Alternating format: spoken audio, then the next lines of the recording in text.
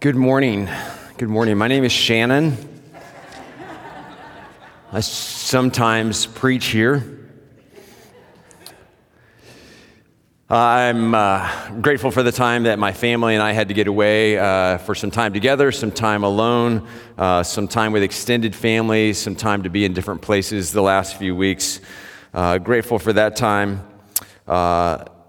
On Sunday mornings to be with other churches, which I highly recommend to all of you when you're away from here, when you're not able to be here, when you're traveling, when you're on vacation. It's a great experience. It always is for me, and we always do this. Get to worship God in different contexts, different places with different communities, different traditions, a chance to see and experience what other people in God's family are doing.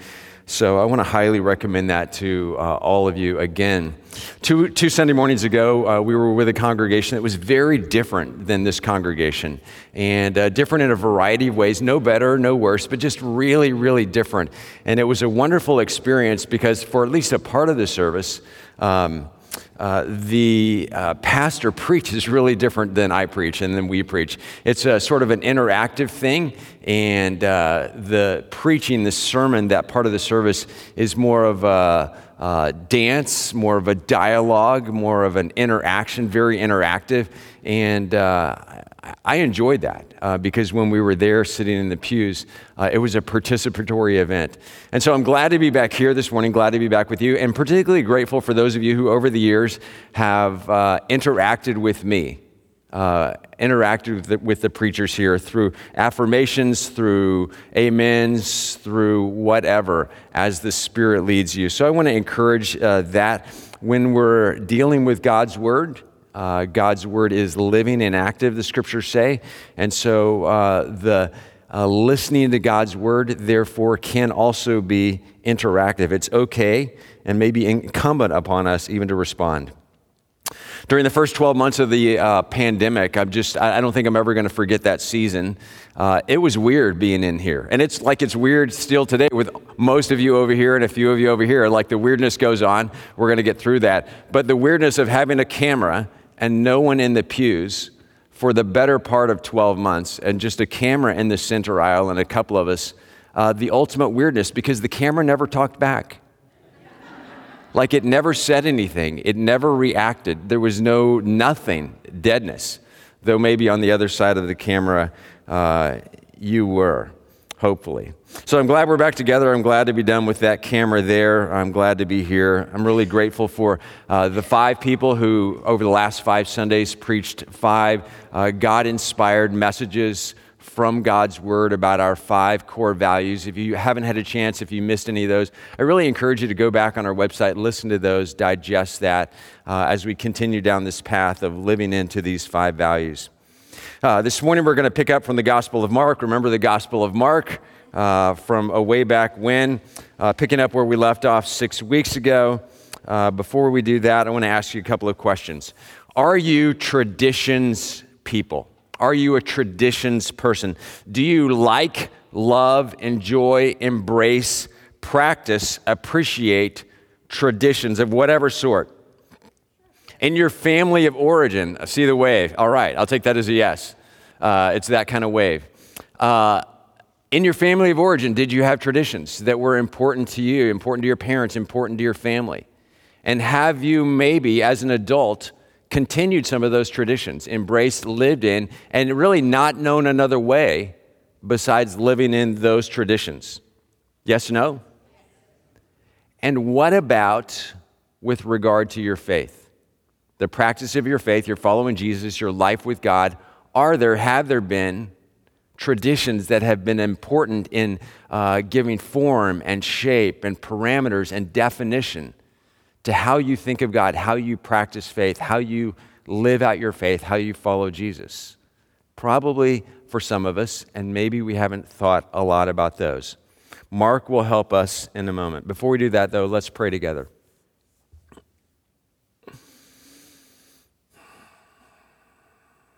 God, we understand your book, the 66 books of the Scriptures, the Old and New Testament, not to be like any other book, but to be filled with your presence, filled with your Spirit, ordained by you, brought together under your sovereign will. As words for us, for life and faith and practice, words of truth, words that are authoritative, words that we can rely on, words that reveal you. As we open and read together, guide our minds, guide our hearts, guide our spirits. Help us to be attentive to you through your words.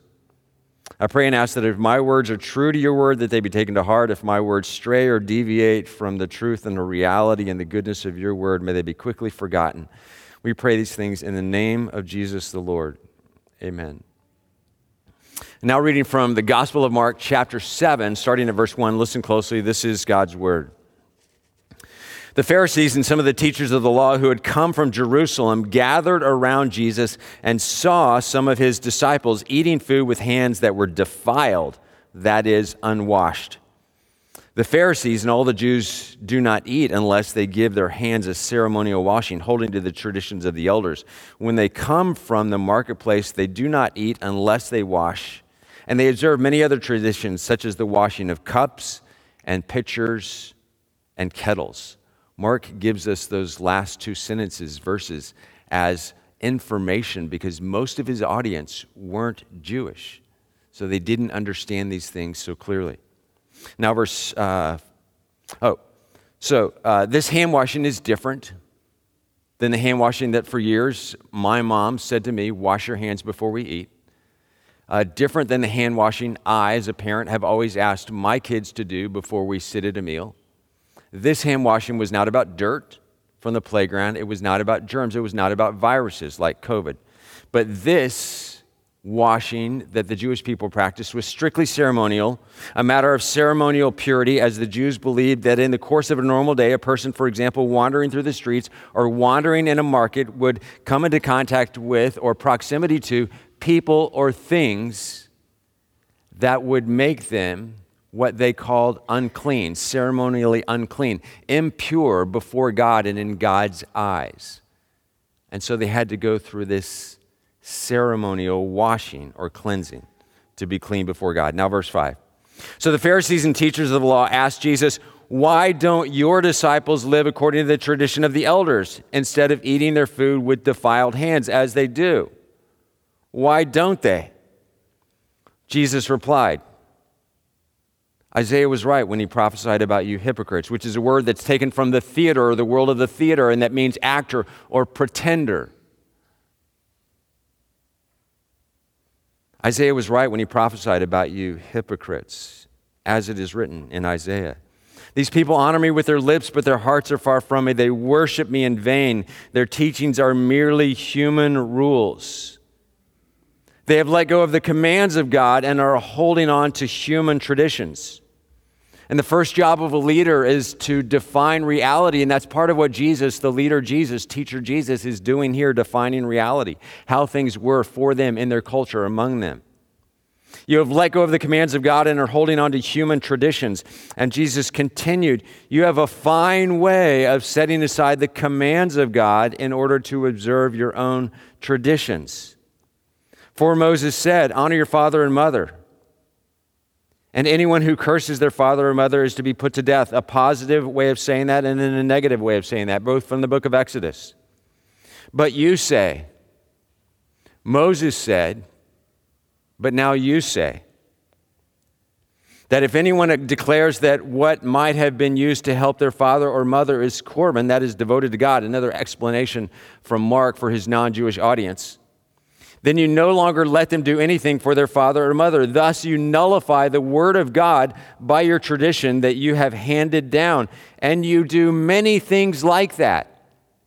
Jesus is getting awfully sort of prickly, pointing people. It's not just one thing, Jesus says. You do lots of things like this. It's a pattern.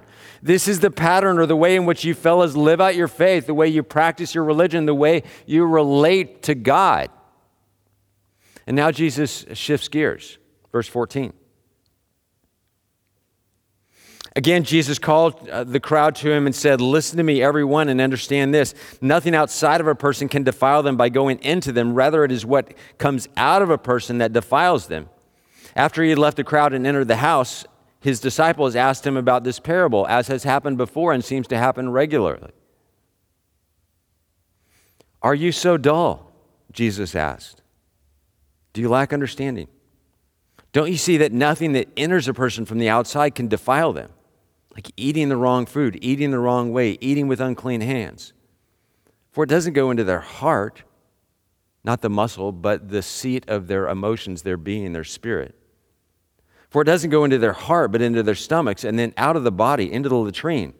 In saying this, Jesus declared all foods clean, which you remember Jesus' first-in-line disciple Peter, his first-in-line student, apprentice, Peter, doesn't really understand until years later when in the book of Acts chapter 10, he has this vision, this revelation of things coming down, a gift from God, a message from God that he only understands years later, even though Jesus says it right there in Mark chapter 7. We human beings, even the most advanced followers of Jesus, can be slow to understand, slow on the upkeep, slow to get on board. Verse 20. Jesus went on, "What comes out of a person is what defiles them. For it is from within, out of a person's heart, that evil thoughts come: sexual immorality, theft, murder, adultery, greed, malice, deceit, lewdness, envy, slander, arrogance, and folly. All these evils come from inside a person, and these are the things that defile a person. Not what goes in, not how something goes in. That's ridiculous. They had it all backwards." And this passage started with some Pharisees who, despite the bad rap that Pharisees sometimes get in the Gospels and so in our minds also, did have some positive traits. They were serious about their faith. They took their faith seriously. They were not nonchalant, and they loved the Scriptures, and they took the Scriptures seriously. Dale Bruner, a New Testament scholar, simply calls them in his translation of the Scriptures the serious ones. They were really serious. Some of us are like that. Some of us can relate. They loved the Scriptures. They took the Scriptures and their faith seriously. Nicodemus was a Pharisee. The Apostle Paul was a Pharisee. That was his background. They were committed to doing the right thing. They were committed to protecting institutions. And this group of Pharisees and teachers of the Jewish religious law had come down from Jerusalem, the center of Jewish cultural, religious, political, and commercial life, to see what all the ruckus was about this Jesus. And this is the second time in Mark's gospel that Mark tells us that a delegation of Jewish leaders come down from Jerusalem to check out Jesus, to watch Jesus, to keep an eye on Jesus, to examine Jesus, to see for themselves what he's really doing and saying, to investigate Jesus. And these Pharisees get close enough to Jesus to talk to him, to have a conversation. And it goes like this: "Why don't your disciples wash their hands before they eat? We Jews are supposed to wash our hands before we eat. Good, faithful, obedient, compliant, holy, upright Jews always wash their hands before they eat. What is up with your disciples?" And it's as if these Pharisees and these teachers of the law didn't even see, didn't even notice, didn't even care about all the things that Jesus was doing, about the healing of people who could not walk, about blind people becoming able to see, about the casting out of demons by people who had been possessed by demons for years and years, whose lives, hearts, souls had been tormented. People who didn't seem to care about outsiders being welcomed in, about people's lives socially being redeemed, relationally being restored, about the kingdom of God coming into their world, into Israel, into Galilee, into life. They got close enough to see, and all they could do was ask, "Why aren't your disciples washing their hands?" They didn't see, they didn't notice, they didn't care. All they saw was Jesus' followers, his students, his apprentices, not washing their hands at the right time and the right way. They loved their traditions. These people honor me with their lips, but their hearts are far from me. They worship me in vain. Their teachings are merely human rules. And Jewish religious culture, led by the Pharisees and the teachers of the law, had other traditions. Korban was a technical term that referred to something that a person had dedicated to God, set apart to God, for God, identified as God's, labeled as God's. It might have been akin to earmarking something, including money, and maybe particularly money, as for God, kind of like when a person puts money into a 529 account for a child's college education. The money is still there in their account, but it becomes earmarked, set aside, designated, and there are tax benefits for those funds, and those funds must be used for a child's educational purposes, or else there are penalties. In somewhat the same way, the Jews had a tradition or a scheme of designating things, for example, money, as korban, and that also functioned as a way of saying, I don't have any unrestricted funds that could be used for other things, like caring for one's parents, caring for the poor, or whatever, because I've already designated all of that, most of that, my discretionary stuff, assets, money, as korban. It's for God, it's to God. One day I'll give it to the temple, maybe.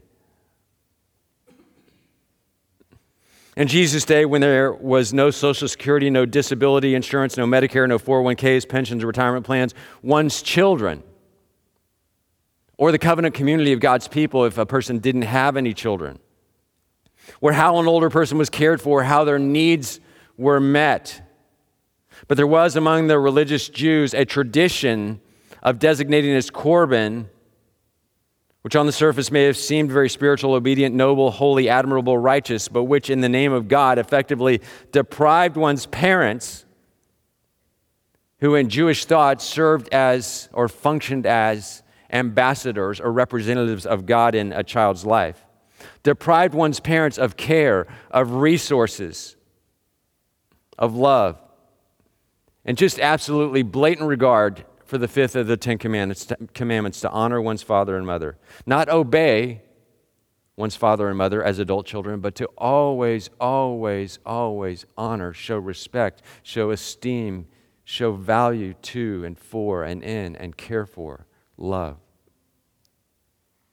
Over the centuries leading up to the time of Jesus, there are developed within Jewish culture and the Jewish faith rich, rich, rich traditions. If you have any Jewish friends, you know that many or most or more than those traditions continue to live among Jewish people today.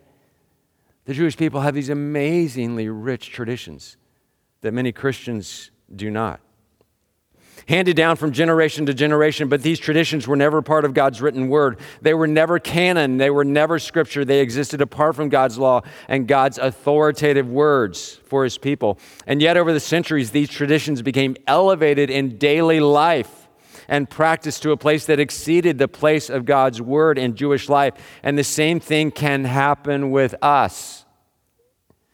The same thing does happen to us. The same thing happens in my life.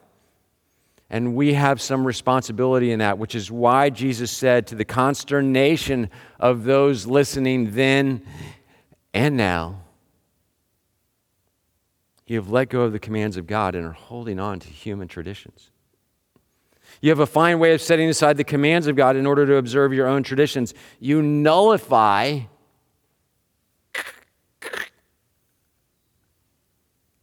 the Word of God by your tradition. Are you a traditions person? Do you love, enjoy, appreciate, embrace traditions of any sort? I do, we do, we have in my family, mine did, we do. And what about with regard to your faith, your following Jesus, your life with God, your living out your faith?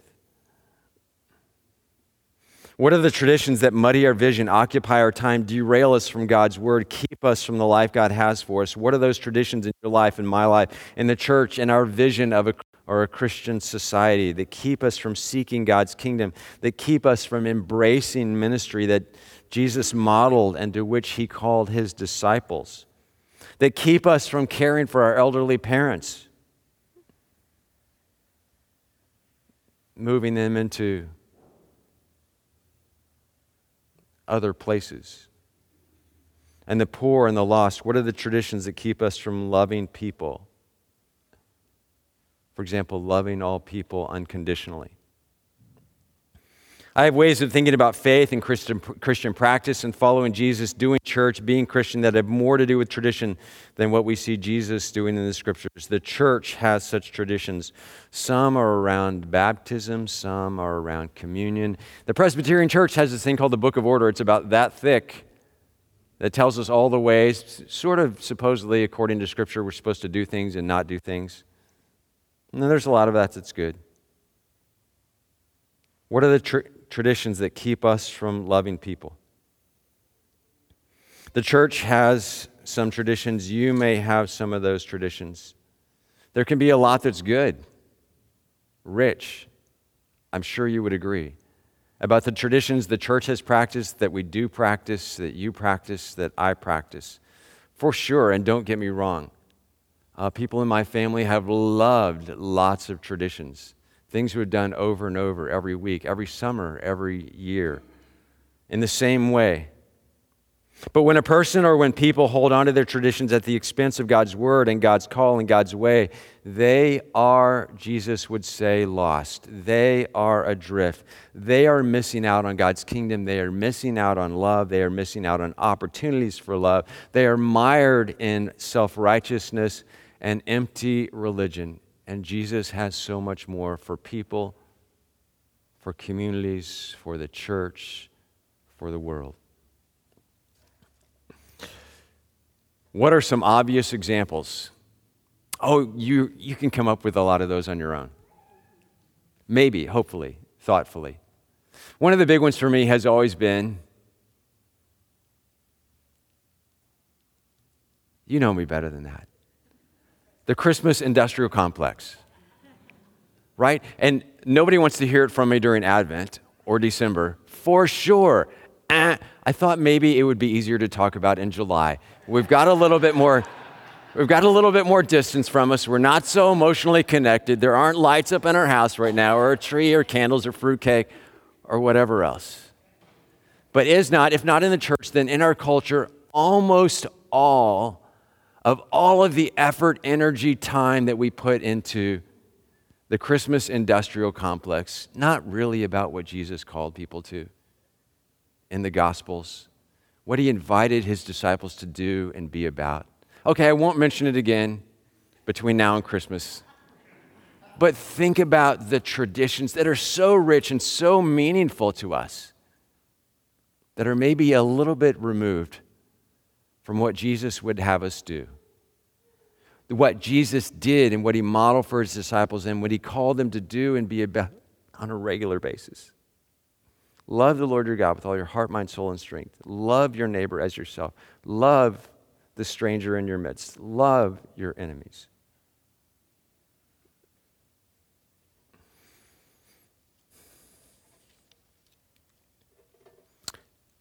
You have clung to the traditions of men, women, people, at the expense of seeing what God is doing, at the expense of seeing lives redeemed, at the expense of your own vision of God's kingdom, at the expense of loving your parents, at the expense of understanding that it's not what we eat, the keto diet or the Atkins diet or the Miami Beach diet or whatever, vegan, vegetarian. It's not what goes into a person that makes them good, right, healthy, holy, but what comes out. How we love, how we seek God's kingdom, how we endeavor to walk in Jesus' steps, in contrast to all those ugly, messy things that Jesus says come out. We gravitate toward religion. Jesus calls us to a relationship. I have a friend of mine said to me recently, and he used to be in the church years ago and is now pretty distant and critical and feels disconnected like so many people. And he said to me recently in a email exchange, I'm really spiritual, not religious. I'm not so much religious, but spiritual.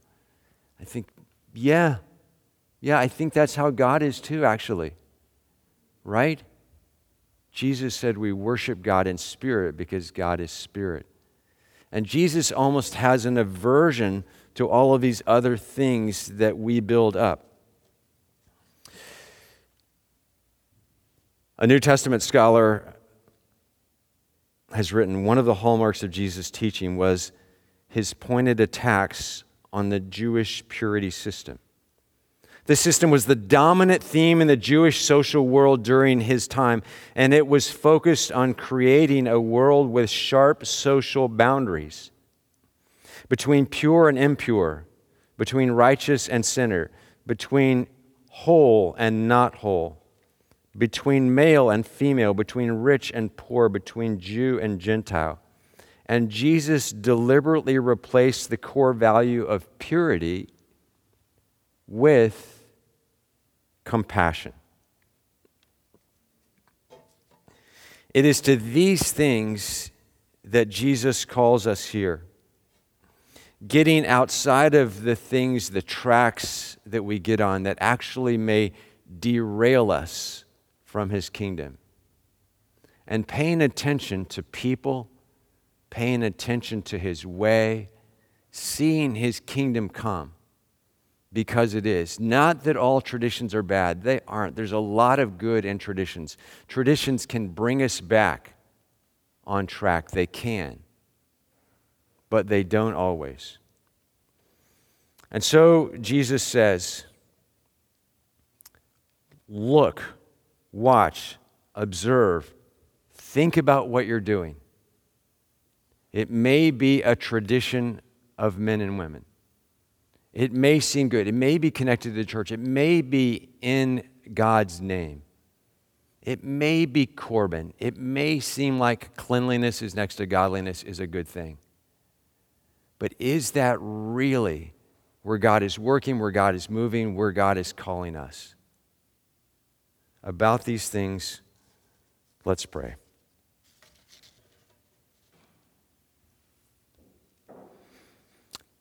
God, I'm first in line. I love my traditions. You made me to be that kind of person. Some of us like things to be like that. They give us handles. They help us to make sense of things. They give us clear things to do. We confess that some of our traditions also serve as barriers for us being where you want us to be, for us doing what you call us to do, and barriers to other people approaching you. Give us discernment. Give us wisdom. Open our eyes. We don't want to be merely religious. We want to see your kingdom breaking forth in our midst, around us and among us, and even through us. We confess and we acknowledge the part of our lives that is sin, that is disobedient, that does go our own way, that clings to things that are safe, things that are familiar. We confess our reluctance to take risks in faith and trust. Help us, lead us, guide us, save us. These things we ask and pray in Jesus' name. Amen.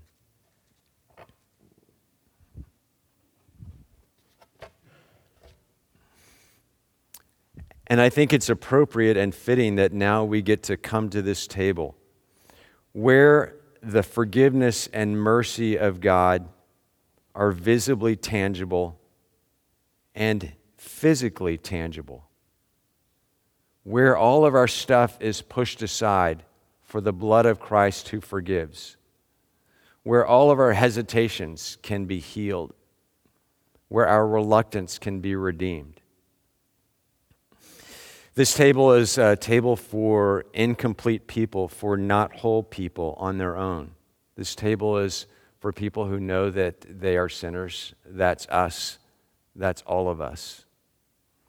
It's a place where we can understand God's mercy and God's forgiveness, God's second chance and third chance and fourth chance It is a reminder of God's love, God's desire to reconcile, and his initiative in that.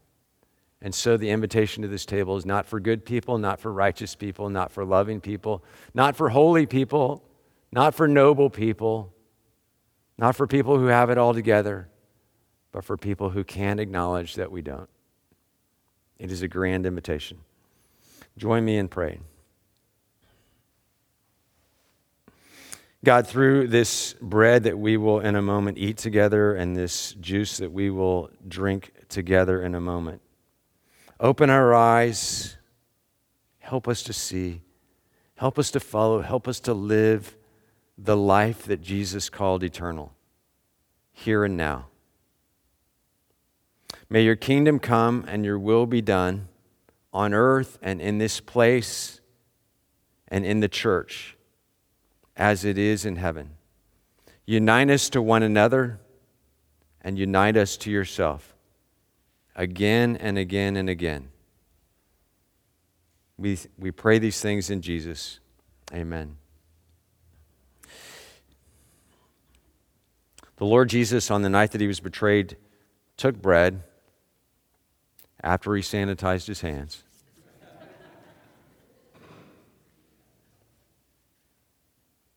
And when he had given thanks, he broke it and said to his disciples, "This is my body that's broken for you. Do this, eat this in remembrance of me."